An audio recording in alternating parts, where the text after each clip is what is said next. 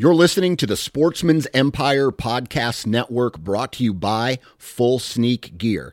Check out their entire lineup at fullsneakgear.com. Also be sure to check out our entire stable of podcasts at sportsmansempire.com. You're listening to the Sportsman's Nation Podcast Network, brought to you by Savage Arms and the new 110 Ultralight. At about 6 pounds, the 110 Ultralight is designed to combat elevation and the elements while maintaining the performance of a factory blueprinted Savage 110 action. The carbon fiber wrapped stainless steel barrel makes it durable and lightweight. The rifle comes equipped with the Savage AccuFit technology, so that means it's adjustable, and it comes in a variety of calibers: the .308, the .270, the .28 Nosler, the .280 Ackley Improved, the .30-06, and much more. If you want to find out more information about the 110 Ultralight, visit savagearms.com. This is the Nine Finger Chronicles podcast, brought to you by Vortex Optics.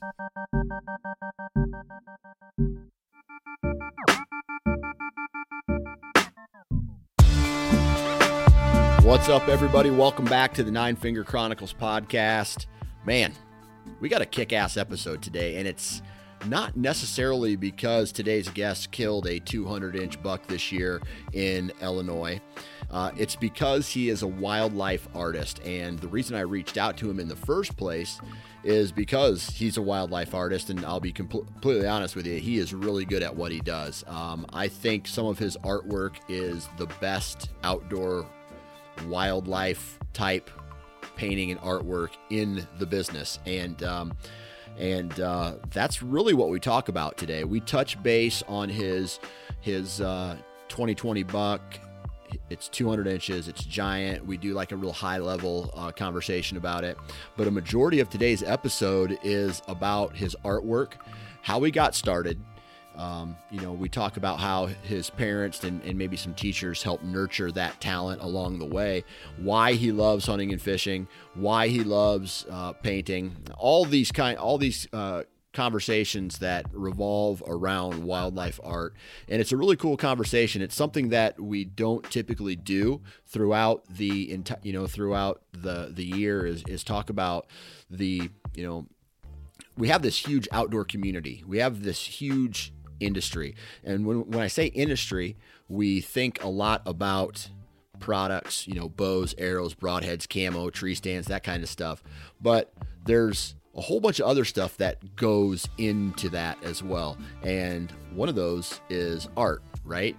Ryan Kirby's his name, and he does, he's had a couple magazine. I should say a couple. He's had more than a couple magazine covers of his artwork. I think most notably Outdoor Life. He's had a couple Outdoor Life episodes, and not episodes, I should say, magazine covers, but it's a really good episode.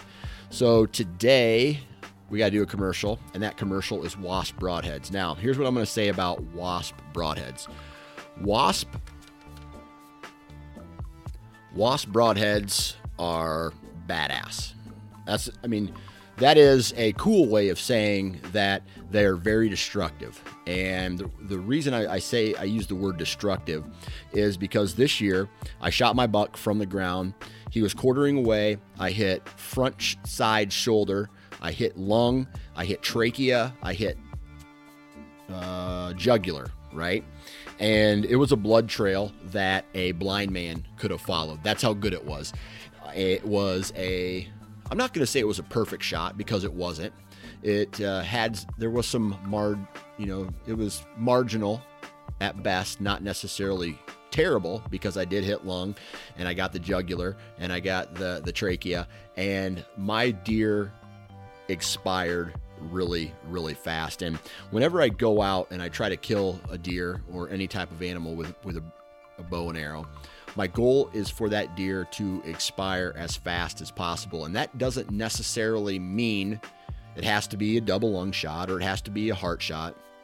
It has to be a shot, in my opinion, that kills the animal as fast as possible. And that's where, in my opinion, the ethics comes in to play, right? The goal is to have that animal expire as quickly as possible so it does not suffer. Now, that doesn't happen every time. And how does this relate to wasp, right? I looked on my wall today, and I have, including my buck this year, I have 8 total mounts. Every single one of those deer have been killed, I'm going to say, except one. Every single one of those deer, except one, have been killed with a wasp broadhead. Whether that has been a Boss 4-blade or a jackhammer. Majority of them have been with a jackhammer. That's their mechanical. It is just something that I feel confident having on the tip of my arrow. The material that is used to make them is badass. They function like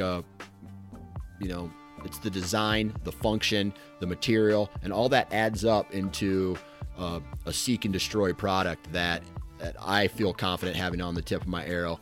Leaves great blood trails. If you shoot anything really in the right spot, it's going to leave a good blood trail. But it's the solid build allowed my arrow to go through that front shoulder and get to the lung and get to the parts that are going to make that deer expire really fast. And man, that's why I love shooting a wasp broadhead. And if you want to find out more information about wasp and their full lineup of mechanical and fixed broadheads, visit wasparchery.com. And I know I have a discount code somewhere here. Let me pull that up for you real quick. Where are we at? I probably lost it. This is bad business right here. They call that dead air. Here it is. All right, Wasp, you want to get 20% off your orders. Enter the discount code 9fingers 2020, and that's the number 9 followed by the word fingers 2020, no spaces, and you'll get 20% off your purchase, man. And I'll tell you right now, they are some of the best built, best constructed broadheads on the market. Now, let's get into today's 200-inch deer wildlife artwork episode with Ryan Kirby. In 3, 2, 1.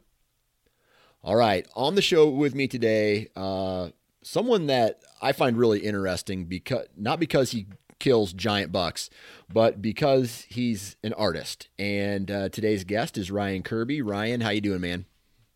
Good, man. It's good to be here. Appreciate you having me on. Yeah, absolutely. So I can't help but just ask you right off the gate, do you still have a smile on your face from the buck that you killed this year? Yeah. I've been telling buddies that I just carry his rack around like those guys you see at trade shows. Yeah. My wife hates it when I bring that thing into bed and tuck it in bed between us and tell him good night. He's got a couple kickers that are really uncomfortable. I'll be honest with you, man. I would probably sleep on a couch for a year if I could sleep with that rack. You know what I mean? If that was the buck I ended up killing. Yeah, and I actually I had taken off about 2 weeks to be up there, and I moved my whole office up to my parents' place, so I had my 27-inch iMac sitting in their living room full of antiques and everything. And it's just pretty ironic. But I killed him on, I guess, the third day I was there, the evening. And so, I had a week and a half to still jack around and work and hunt with buddies and shot another doe for the freezer. So I had enough time for the smile to wear off. And now I'm back to working and grinding and being a dad of little kids and all that stuff. So how many kids you got? Back to the reality. I've got a 4-year-old boy named Rhett and a 1-year-old girl named Brooklyn. Oh boy. So we're in it, man. Yeah, I feel you, man. My kids, I went to South Dakota for a week, come back. I feel like I could tell they changed. I went to Michigan for 5 days. You come back and it looks like they changed. And then November comes and I head south for however many days for me to kill my Iowa buck, and I come back and I feel like they changed. Now you ask my wife, she's going to give you a different point of view, but it's crazy how fast these kids grow these days, man. Oh man, it's nuts. Brooklyn's about to walk any day now. And I honestly thought I was going to miss her first steps because every day she's standing up and she's grabbing things and doing this. It's It's like, wow, they really do change quick. That's a fact, man.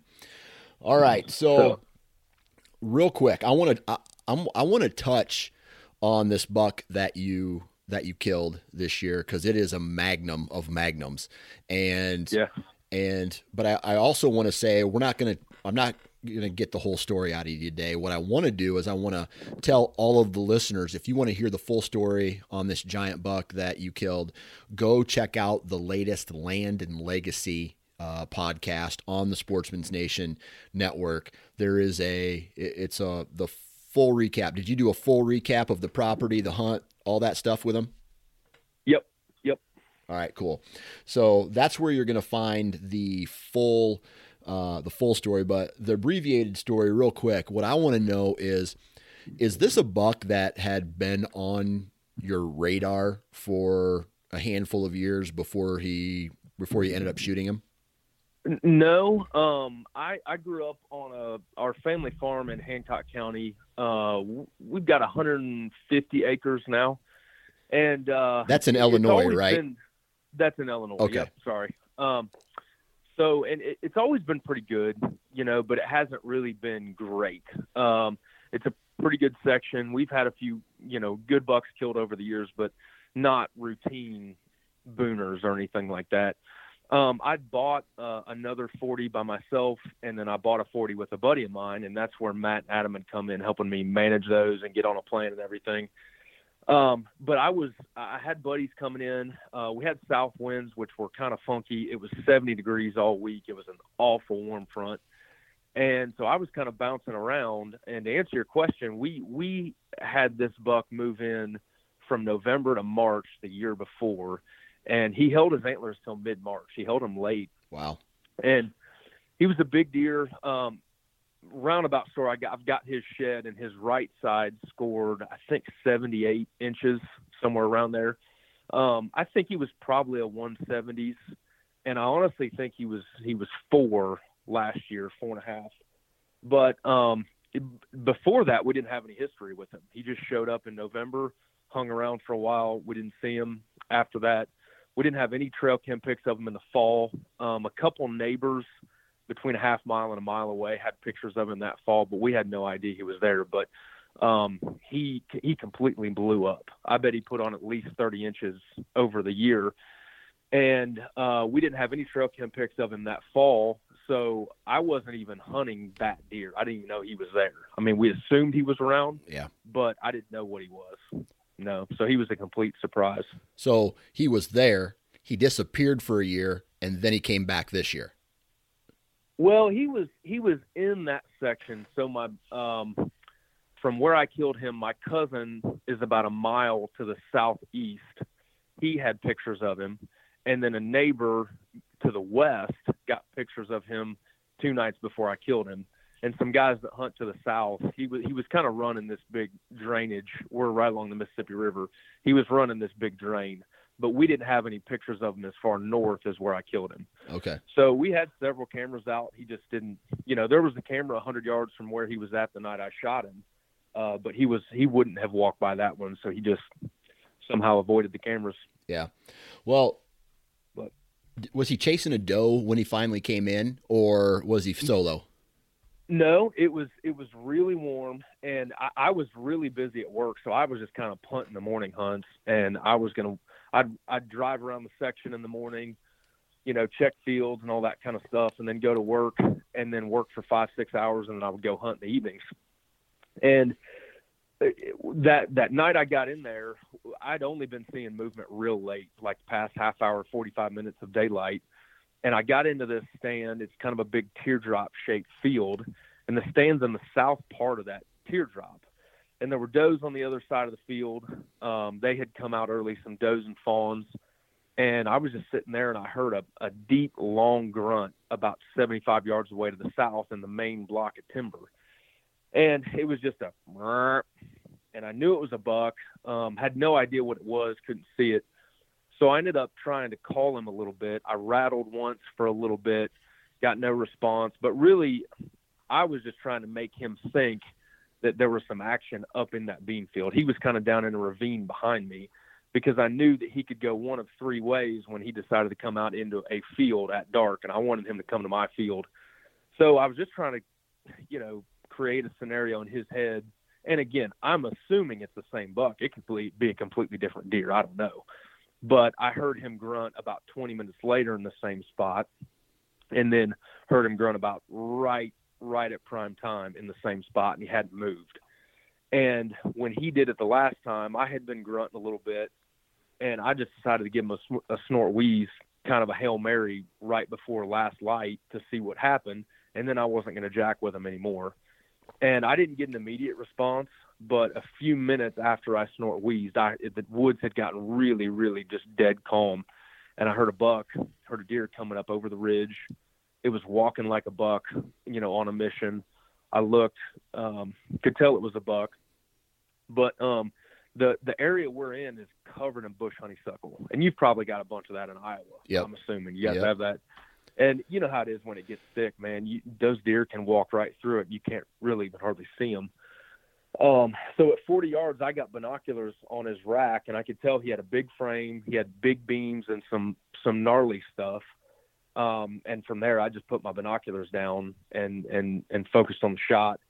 He ended up coming in through that bush honeysuckle. He had to clear a shagbark hickory tree at like 10 yards. And I was, by the time he came around that tree, I was already anchored, trying to ignore his rack and just pick a spot. And I ended up shooting him at 10 yards. Jeez. And he immediately turned and ran, wheeled. I knew he was big, but even then he got back in that honeysuckle, and I couldn't quite tell what he was. Ran probably 30, 40 yards, and then I heard him crash. And then I slipped down, got my arrow, went around and got my dad, who had hunted the other side of the farm that night. And we went back in and got him, man. And we couldn't believe it when we walked up on him. I mean, I'm still kind of speechless even just thinking about it. But when we first started tracking him, we didn't find blood immediately. And I knew he had only run 30 or 40 yards, but still I just wanted to start on blood and get on the right path. We didn't find any blood immediately. And finally I was like, Dad, let's just look right here. And he was piled up within 30 yards of where I shot him. Man. So I tell you what, man, it's crazy. I mean, in that short, brief thing, we could break down so many different things because I rattled in a 210-inch buck that I shot and didn't recover. I shot him high. I hit his spine, but not his spinal cord. And I hit lung, and he ended up surviving, and the next year the neighbor killed him. But anyway, it's funny when people talk about calling whitetails, they automatically think for an instant response. Like when you rattle, just like when a 2-year-old or a 3-year-old runs in and they're all crazy and they're looking for it, that doesn't always happen. Like it can be a delayed response, whether you're grunting or, that interest that buck has on what just happened could, hey, I'm going to finish this scrape. I'm going to munch on some stuff. Then I'm going to come over and investigate. And it's crazy. I feel like, correct me if I'm wrong, but I feel like that's kind of what happened in your case. Yeah. And I haven't had great success just blind calling. I just, I've done okay with it, but not great. I've done very well when I can see the deer and I can see how they react. I've called in, a couple nice deer that I've shot doing that. And so I'm not a huge fan of blind calling a lot. With this buck, though, one thing I did fail to mention is when he was grunting back there, I looked down and I did see a doe step out and start drinking out of the creek for a little bit. And I think he might have, been nudging her around, checking her to see if she was in heat. I don't really know what was all going on back there. But again, my whole strategy from the very first was I'm going to just try to make him think that it's going on up here. And eventually he's going to come to this bean field instead of going to the cornfield to the south. Right. And one thing that I can tell for a fact is it was getting right at last light when I shot, and there's a buffer. The stand's probably 20, 30 yards off the edge of the bean field, and there's kind of a thick buffer there. between the edge of the field and the stand. And this deer was not going to be on that plot in daylight, or the field in daylight. He was just coming up to the edge. And I'm sure that if I sat there and watched him, he would not have gone into that field before daylight. So I think he just wanted to come out. And, all that being said, even if he wanted to come immediately to my calling, and that's assuming it was the same deer, he was not going to come up there until right at dark. Yeah. That's crazy. That's congratulations, man. Yeah. But, he ended up scoring 202 and 5/8, which is by far my biggest deer. Yeah. And his mass is amazing. He's got and to show you the jump, I did an Instagram story on it earlier. My buddy found the shed from last year. He's got some real distinctive points, so we know it's the deer from last year. But if you looked at it, you'd say there's no way that's 1 year growth. He went on his right side. He went from just over 18 inches of mass to over 26 inches of mass. So he put on about 16 inches of mass in 1 year. Man. It's nuts. He ate good. He did. That's crazy, man. Well, and my buddy Joseph was saying, I never thought about this, but he kept his antlers really late too. I mean, he had his antlers. I think my dad told me March 23rd he still had antlers. Yeah. So you think about that, he grew that rack in, that amount of time. 2 months less than most deer are growing a rack. Yeah. I mean, he was on roids, man. Yeah. He was eating something good. I tell you what, I've had some trail cam pictures in the past of bucks still holding their antlers in late March, early April, and other deer in the same picture with their little nubs. You know what I mean? Growing. Yeah. So it's amazing what some of these deer can do in that amount of time. Yeah. So he probably, not only did he have the genetics it looked like, but he also had the nutrition to hit his peak growth. You know what I mean? Yeah.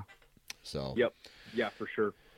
Well, congratulations on the big buck, and I bet you that kind of gets a guy excited not only for this year, right? You just harvested one of your best deer ever, and I mean, are you thinking about next year already? Oh yeah. Yeah. Oh yeah. Yeah. I've owned a small 40-acre piece for 3 years now, 2.5 years. And then we just bought this second one, and I'd love to have more if we can swing it. But I look forward to working more to prep than anything. I mean, that's the thrill for me. Like trying to set a property up and getting deer to do exactly what you want them to. That's the thrill for me. So as soon as I killed that deer, I even texted Matt and Adam, and I said, "Hey man, is it too early or too late to spray bush honeysuckle? What can I do to get ready for next year already?" During the rut. That's the thrill for me, man. Right. Oh, yeah. Yeah, during the rut. I'm that guy. Yeah. The neighbors are looking at me walking around with a backpack sprayer like, who is this idiot? He is ruining everything right now. Well, that's awesome. Like I said, everybody needs to go check out the latest Land and Legacy podcast where they talk about the land management that you do, the history of this deer, the whole hunt and your strategy and all that stuff. But the reason I reached out to you, and I'm not sure if I did it before or after you shot this big buck, but I'm interested in you as the artist. And a lot of people really don't know this. I mean, because I very rarely talk about it, but I'm a huge fan of art. And I don't just mean art as, hey, there's a Larry Zach hanging on the wall, let's look at this buck making a scrape, but really all types of art, whether it's abstract, impressionist, or realistic, or whatever it is. I love looking at art. And so my question, I just kind of want to go all the way back and ask you some questions about your youth. And I mean, did you grow up in a hunting family? Where did you grow up at? Or is it something that kind of came on later in your life? Yeah. Well, I'm impressed that you like art, man. I didn't know that about you. I do listen to podcasts a lot. So you're like an onion, a lot of layers. You're a Renaissance man. There you go. But man, I grew up. My dad was a farmer. We farmed corn, soybeans, and some wheat, a little bit of livestock. My mom was the postmaster in our hometown, and I just grew up in a real small town, man. We had 49 people, 49 kids in my graduating class, and your classic stoplight in the Dairy Queen, Midwest small town, and it came pretty natural to me. It's a God-given gift.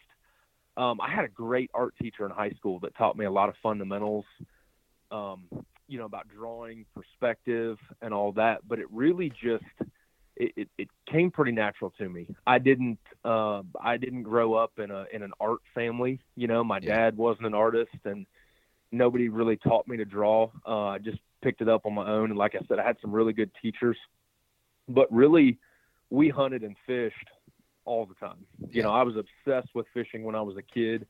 And as I got into hunting, my dad and I learned to bow hunt, and my brother at the same time, because bow hunting wasn't real popular, in the early 90s. We just gun hunted all the time. We did deer drives and all that kind of stuff with, right. Smoothbore shotguns and Ithaca 12 gauges and stuff like that. And, the outdoors was a huge part of my life from early on. And I feel like it's the best way to grow up. I'm so fortunate that I was able to grow up like that. We had 120 acres out the back door. We could fish or hunt just about whenever we wanted to. And so I had, a gift and then a passion, and they just eventually merged. I won the junior duck stamp contest when I was in high school, and that kind of put me on the map with, a lot of local people, and I got to make some good connections with professional wildlife artists. And I would bale hay and paint people's bird dogs for a summer job. That's kind of what I did. So I guess I'm a little bit of a Renaissance man like you a little bit, but let me ask you a question before we get any further, because let's not kid ourselves. When my son or my daughter bring home a picture from art class and we say, "Oh my God, that is beautiful. You're such a good artist." And we put it on the fridge and in about a week, we throw it in the trash, right? I mean, it's nothing that's going to stand out. But was there a time where someone in your family, like you, or like your mom and dad, or an aunt and uncle, or maybe even a teacher, that kind of helped incubate that skill? Because there's times where, a child can do something really good, and then they nurture that talent a little bit, right? And then they focus on it, right? And then there's other times where, like I just said, it's, "Oh, cool, you're great," but I'm not going to start paying for art classes for my kid. You know what I mean? Yeah. Yeah. No, that's a great question. And that's where I was really fortunate to have, just great parents. And like I said, a really great art teacher. I guess there's a lot that can be learned as an artist. And there's some things that are just a little bit more innate. And I've always been able to understand how things worked, how shapes and shadows and perspective work. That really came natural to me. And then after that, art is pretty much just hand-eye coordination, just making the right marks in the right places. And I was able to do that well at a young age. And this is a funny story I tell people all the time, but like I said, I went to a real small high school, and there wasn't a whole lot of money for art supplies or anything. So they would actually my art teacher would pick 3 students that got the full set of Prismacolor colored pencils. And then the next tier of talent got less. And then the next tier of talent got less. And that's just how it was, man, because the school couldn't afford a lot of stuff. I mean, those are the types of things that you'd have a lawsuit on your hands right now. That's like total discrimination and stuff. But my art teacher really identified that in me and other students, and really set us aside and helped nurture that. Yeah. And put in some extra time outside of class and helped us after hours if we wanted to, and try to get us some extra resources. At Yeah. the same time, my parents did the same thing. My first oil painting was my grandma and grandpa's black lab, and my parents took me to Fort Madison, Iowa, and we bought a little like paint kit. I mean, it was a black lab, so I think I had black, white, and red because he had a red collar. Yeah. And that was the first painting I ever did. So, how old were you? That's pretty significant. Man, I want to say I was like 12. Okay. I need to see if I can find a picture of that and send it to you. But we didn't, they're just, growing up in a small town, there aren't a whole lot of resources available to you. Yep. And there wasn't YouTube then, so I really relied on those people to teach me the fundamentals and help me springboard to the next level. So at some point though, right? Like the grasshopper, it turns into the teacher, and all of a sudden there is a level that your teachers or your parents can no longer help you, right? Because you have surpassed anything that they can provide you.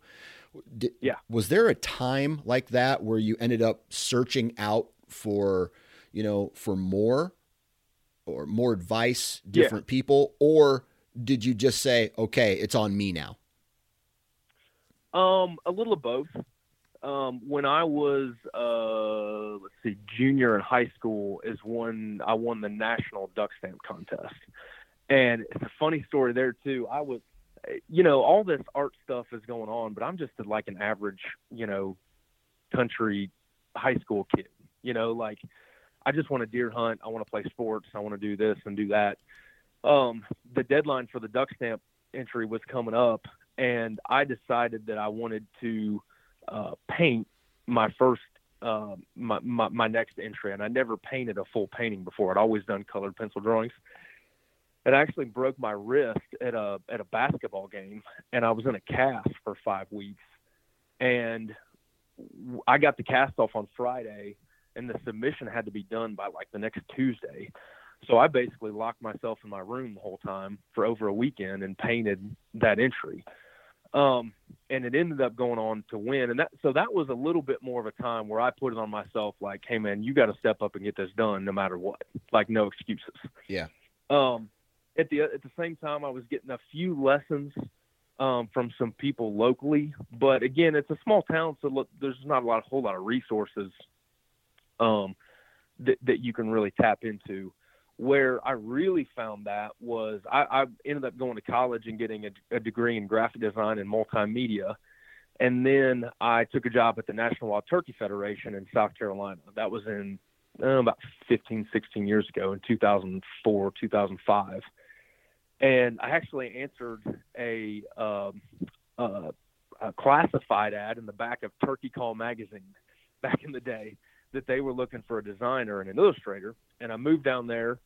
And, a lot of people you've been to Turkey Federation banquets and Ducks Unlimited banquets and stuff like that.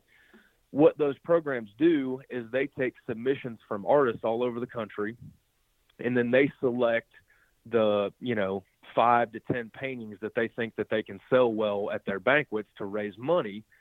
And they sign an agreement with that artist, and they just pay them royalties for those prints, to make prints of their work. But every one of those is hand signed and numbered by the artist. And so what the Turkey Federation was doing is they were they'd have the artist come in to headquarters and sign prints for like 2 or 3 days. They just signed prints the whole time. And what I would do is go chum it up with those guys, and they're all really cool, really friendly. And I would just ask for advice, and, I'd even bring my work in. So I'm, 22, 3, 4 at the time. And I would paint nights and weekends, and then work my full-time job. And I would come in and ask those guys for advice, ask them to critique my work, tell me what I can do better. And when I started to tap into those guys, that was like the next level of talent that helped me to get even further.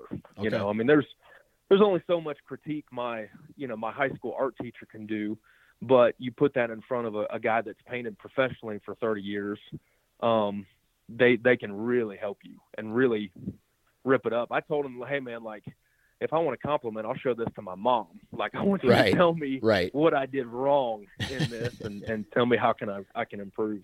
Yeah. So just from a process, or like, I'm looking at some of the pictures on your website, and my question to you is, do you paint off of a picture, or do you paint out of your mind, or how do you know what to paint? How do you know like the positions that these animals are going to be in and all that stuff? Yeah, that's a great question. That's one I get a lot. It usually happens one of two ways.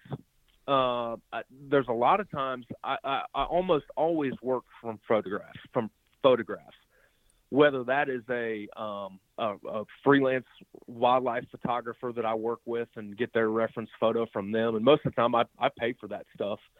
I either get it from them and paint the animal. So that's where like a pose inspires something. Like if you see Scrape Line, which is a whitetail buck making a scrape, that's one of those where the pose inspired the painting. A lot of times when I do a turkey scene, though, I'll be walking around the woods, moving between a setup, and you'll see a scene that, and you've seen it before in the woods. You're like, God, that's just like a painting, you know? Or I can just see a big buck right over there with the sun glimmering off his rack. That happens too. And I always have a camera with me, or even an iPhone these days can take a good enough pic, and I'll take photos when I'm on a hunt and bring those back to my studio. And then I'll look for reference photography or, poses to put the animal in that scene versus painting the pose.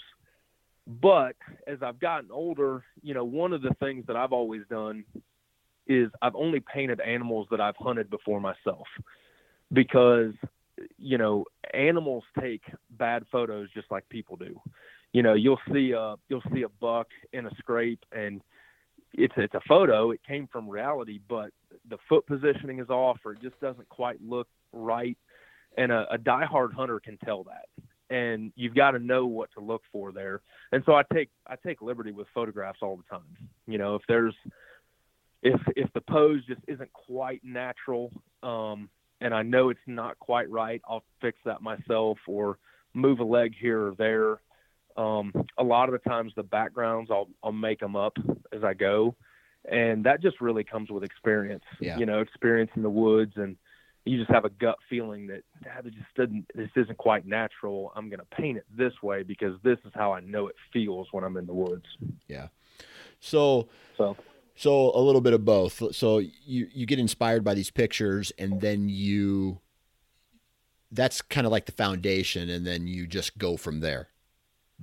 To the finished product. Okay. All right. It almost never happens when I just make up a scene totally on the fly. Yeah. There are a lot of times where I have a scene in my head or something I want to convey, and I've got to find reference for it. Or what happens a lot of times is I'll do kind of a Frankenstein image of, take the head of one deer and the body of another and the back leg from another deer and work them together, and then bring all that together in my studio. Yeah, that's awesome. And I'll tell you, I'm looking through your white-tailed deer original oil paintings. The one that stands out the most is Autumn Reflections. And most outdoor or wildlife, especially for deer, they paint a picture or do their artwork almost all the same. Like the body language is of a deer at full attention, ears forward, looking at whatever, right? Or I just, even those that I see at, there's one for some reason that sticks out. It's called like Late Night Mapling, and it's a buck and a doe. She's got her head down and he's got his head up looking at the camera, and it's just like this average position. And what stands out to me in this Autumn Reflections episode is the front doe and her position of her leg up, her nose in the air, the one ear forward, one ear back. And she's just like, it's like she's scent checking where she's going to go. And the cool thing about that is I can relate to that because I saw deer do that this fall. And so it's just like, my God, that is a pose of what that's a detailed pose of what a white-tailed doe would do before she decides to head up the ridge and go to a cornfield. You know what I mean? Yeah. Yep. So yeah, and that's a lot of that stems from the fact that I see those things the same as you. Yeah. And that's why I just kind of set that rule for myself a long time ago that I wouldn't paint anything that I've never hunted before, because you really do. I just want things to be authentic and resonate with people. And my experiences outdoors just naturally translate into my art. Yeah. So what would you call your style of painting? Because I can look at it and it's not like the shadowing is detailed, right? It looks like a buck, but it's not like picture detailed like some paintings are, right? It's not, I don't know, it's not detailed, but the complete image is detailed, if that makes sense. Yeah. What's that? Is there a process or something like that called? No, I've never really thought about that. And honestly, nobody's ever asked me that. But I've always just wanted to, when I got my start, I was doing duck stamps. Yeah. And those things are massively detailed. Yeah. I mean, the story I always tell people is there were years ago, they do the judging of the federal contest in Washington, D.C., and I was there for the judging of it when I was in high school, because I won the duck stamp contest, and they gave me and my whole family an all expense paid trip to D.C. And I got to meet some of the judges and talk to them. And there was one story a long time ago where they were in a tiebreaker and they couldn't figure out who was going to be the winner. So they started counting feathers. And one of the guys had painted one of the wings of the ducks with one extra primary wing feather. And so they disqualified him. And so that's the kind of, they didn't disqualify him, but they named the other guy the winner. Gotcha. And that's the level of detail that some of those duck stamps got into. And that's always what I thought the goal was, to make it as realistic as possible. Yeah. But I started, I got to become buddies with a guy named Bruce Miller from Minnesota, and he's a phenomenal artist, great guy. And I just really admired his style.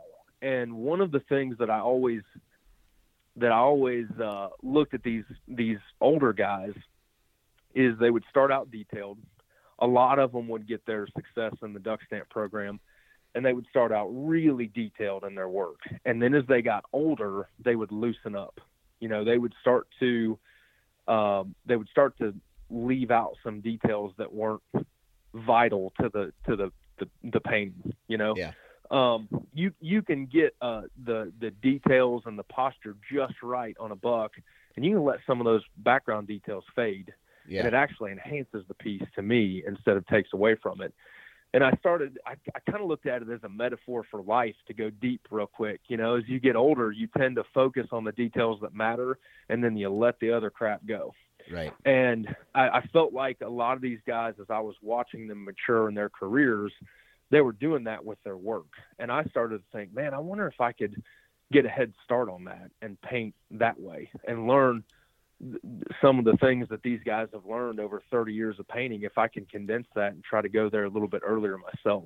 Yeah. And I'm just like anybody, man. I'm my own worst critic, and I'm a long ways there, but I have pushed, and I feel like that helped me a lot to get better, to try to get there a little bit quicker, to experiment with some looser brush work, to enjoy it a little bit more.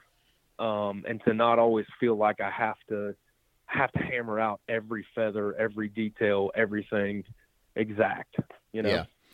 And I'll tell you what, like, I guess I'm not a connoisseur. Like I don't follow a ton of wildlife artists, but yeah, I'm sure Larry Zach, that's who that was the first outdoor artist I really became familiar with, because he was on magazine covers. He lived in Iowa. He was at the, he's always at the Iowa trade shows. He's got some really popular pieces that have, graced the cover of, the Iowa Outdoors magazines and stuff like that. And you can look at his artwork and say, that's a Larry Zach, right? Yep. And exactly. And I think like you're well on your way to people looking at your artwork and going, dude, that's a Ryan Kirby. You know what I mean? Like it's that noticeable.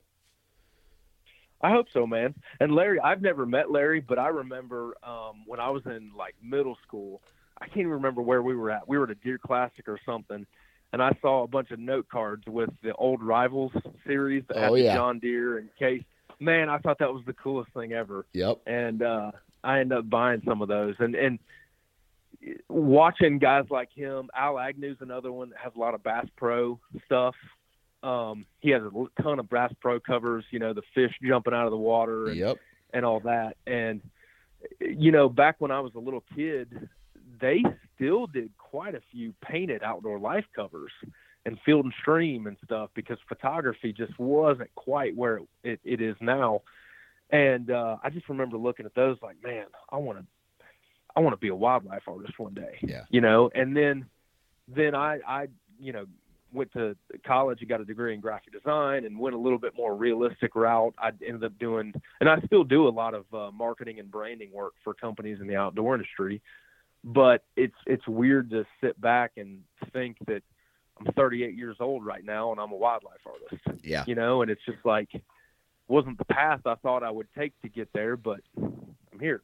So Right. it's just cool to look back on that. Yeah, absolutely. So talk to me a little bit about, because you do the artwork, right? Which some people would call a painting, but you also do these other things. I don't know what you call them, but it's like a graph, not a graph, but here is all the variety of ducks in this flyway or the Atlantic flyway. And then it has a list of all of the ducks. What do you call those? Well, those were just a series of paper prints. I started working with a company that does licensing, and we were at a big home decor show in High Point, North Carolina, and we were walking around and I was getting the tour of their company and the products they make and all this kind of stuff. And I remember seeing it was a chart of, I think it was butterflies, like the butterflies of North America or whatever. And I got to thinking, I was like, man, it'd be super cool to do the waterfowl of North America in a similar feel. And I ended up designing it in a really vintage, almost a monotone, monochromatic sepia tone, kind of a vintage look. And I did the whole series of waterfowl. And I mean, man, I broke it up. I tried to do about 3 a day. And even then there's like 90 sketches on that thing, so it took a long time. Right before we got to press, I was like, man, I had a guy that was working for me at the time, in like a marketing role. And I was like, man, I think we could do a deer, like a deer aging chart, like a print type deal. And so I really thought the waterfowl was going to be the popular one, but we did the growth and maturity of the whitetail buck. And I worked with Kip Adams and Matt Ross from QDMA. God, those guys know their stuff, man. They're amazing. And they really helped me with a lot of facts and figures. I sketched out all the deer, all the parts, and we designed it in a way that's just kind of a cool, timeless piece for the deer hunter. And that one has taken off. That's been the most popular thing I've ever done. We're already on our 3rd reprint of it. And it's been a really, really great piece. But, to answer your question, it was just, we wanted to create a different type of product, a different type of print for the diehard hunter. Yeah. And as an artist, I've always felt like, my goal is to bring the outdoors indoors. So to take the things that we're passionate about and the things that we love and bring those into the home in a way that inspires and creates a culture around hunt camp and your home decor.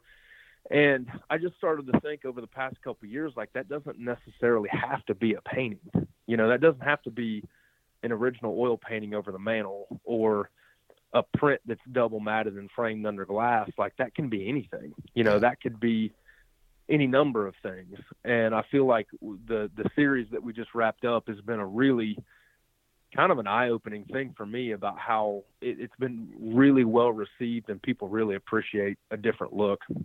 Right. So. And what's cool about that, and for some reason, I don't know why it reminds me of this, but so there was I think his name's Audubon. I think back in the day, this James dude, Audubon. Yeah. So he ends up going to out west, right? And he sketches all these different birds, I believe, or animals, and then he brings it back and he shares this with all the people in, you know, the East Coast of the United States that had never been out west before. And for some reason, those charts, or whatever you call them, these prints, the growth and maturity of a whitetail buck, look like a scientific document that they hand people who are doing research. You know, it's like, here's this is what this is all about. And it's just like all these statistics and facts, and a person who has never seen a whitetail deer could actually look at it and learn something from it. Yeah. So, yeah. And the cool thing too is with art is, you know, I've seen some of these aging charts, and that's the big thing now with QDM and everything. The direction we've gone with deer hunting is aging deer and taking a mature animal. And I've seen them out there, but the hard thing about doing them with photos, which is the ones that I've seen, is you can never get an apples to apples comparison of the same deer in the same pose. And the beauty of what you can do with art is I can sketch the deer in the same pose. And so, you know, his tarsal gland shows apples to apples, 1 through 6, you know, the back and the belly and the rack and all that kind of stuff. And that was one of the really cool things that we were able to pull off with that piece is to really, really get into, you know, what a 4.5er looks like, you know, and obviously they all change animal to animal, but for the most part, we're not trying to take a photo and pull it off as a 4.5er, but this is really what they look like, and this is how they act, and this is how they behave. And there's some cool, you know, behavioral things that the guys at QDMA helped me a lot with, the rut activity, things like that I didn't know, you know, and I felt like I'd researched it pretty thoroughly. So those guys are real sharp. All right. So what is the hardest animal to paint? Ooh,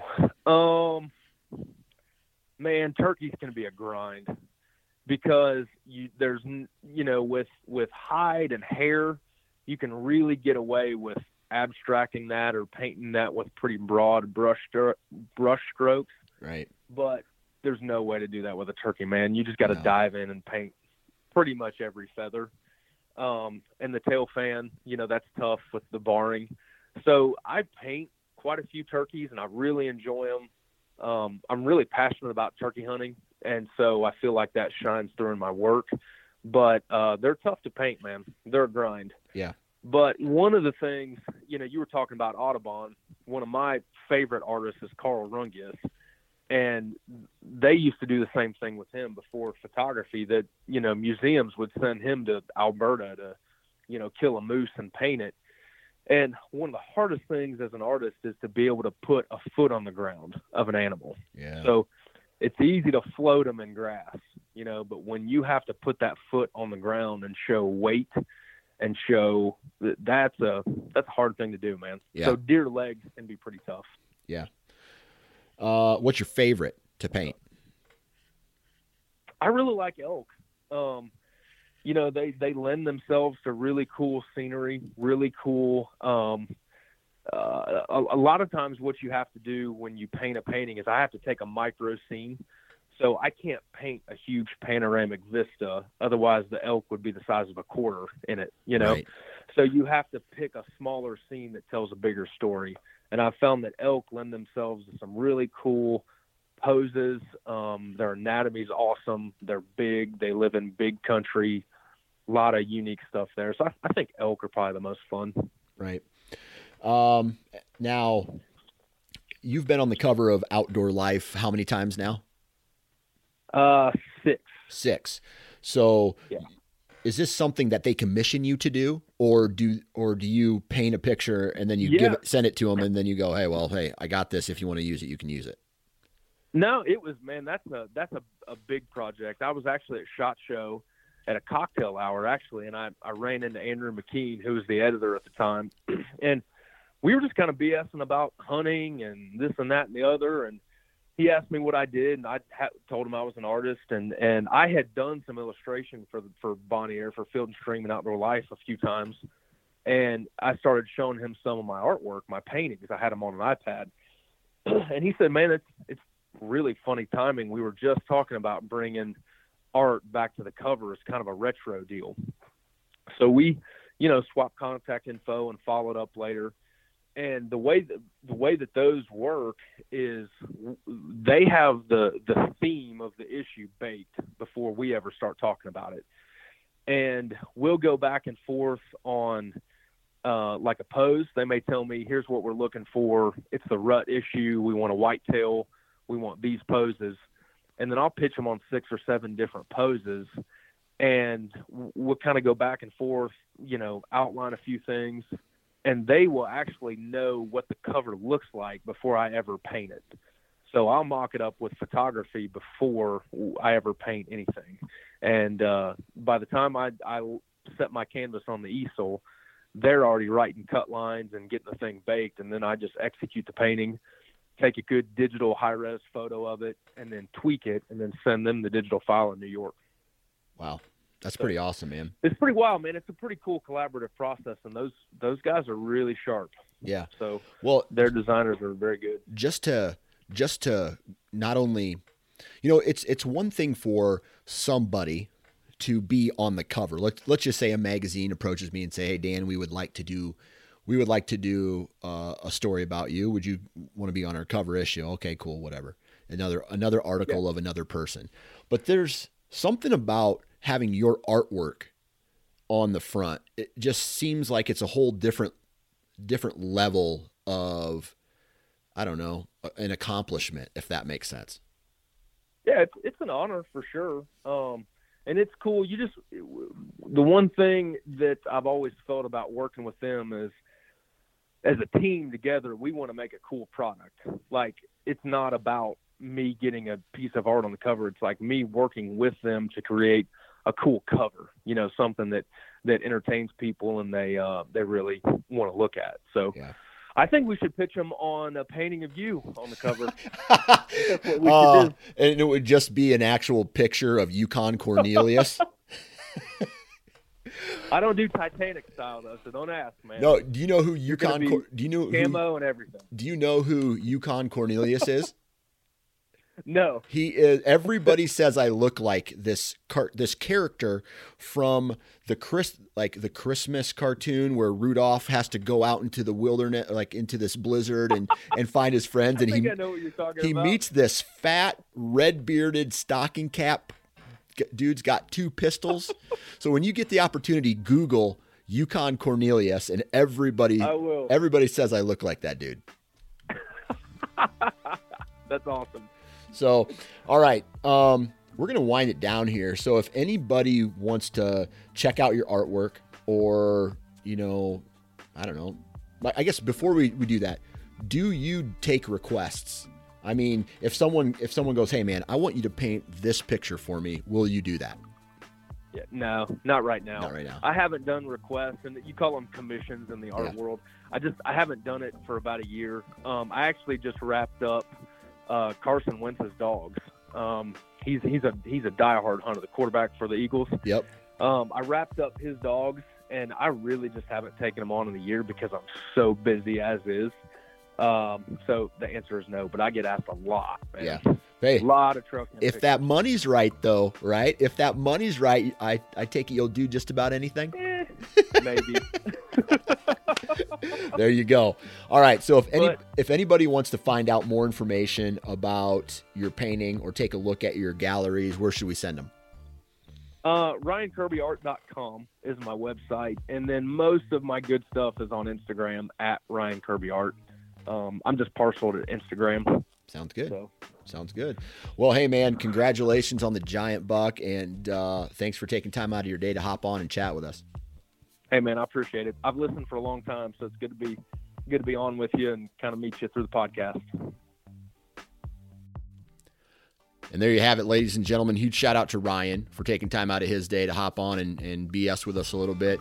Huge shout out to all of the partners of the Nine Finger Chronicles: The Average Conservationist, Vortex Optics, Ozonics, Wasp, and Lone Wolf Tree Stands. Man, please go out and support those companies, because not only do they make kick-ass products, but they're companies who participate in the hunting community. And that's something that I really admire about them. So go and support them. They support me, and then I get to continue to make this kick-ass content for you guys. Other than that, man, please subscribe to the Nine Finger Chronicles podcast. Please subscribe to the Sportsman's Nation RSS feeds and podcasts there. And man, the season's not over. A lot of rut left. So I say that with there being like a week left, right? There's still rutting activity that goes all the way up until Thanksgiving, man. So there is quite a lot of time, depending on where you're at, to go out and get the job done. So good luck, be safe, and we'll talk to you next time.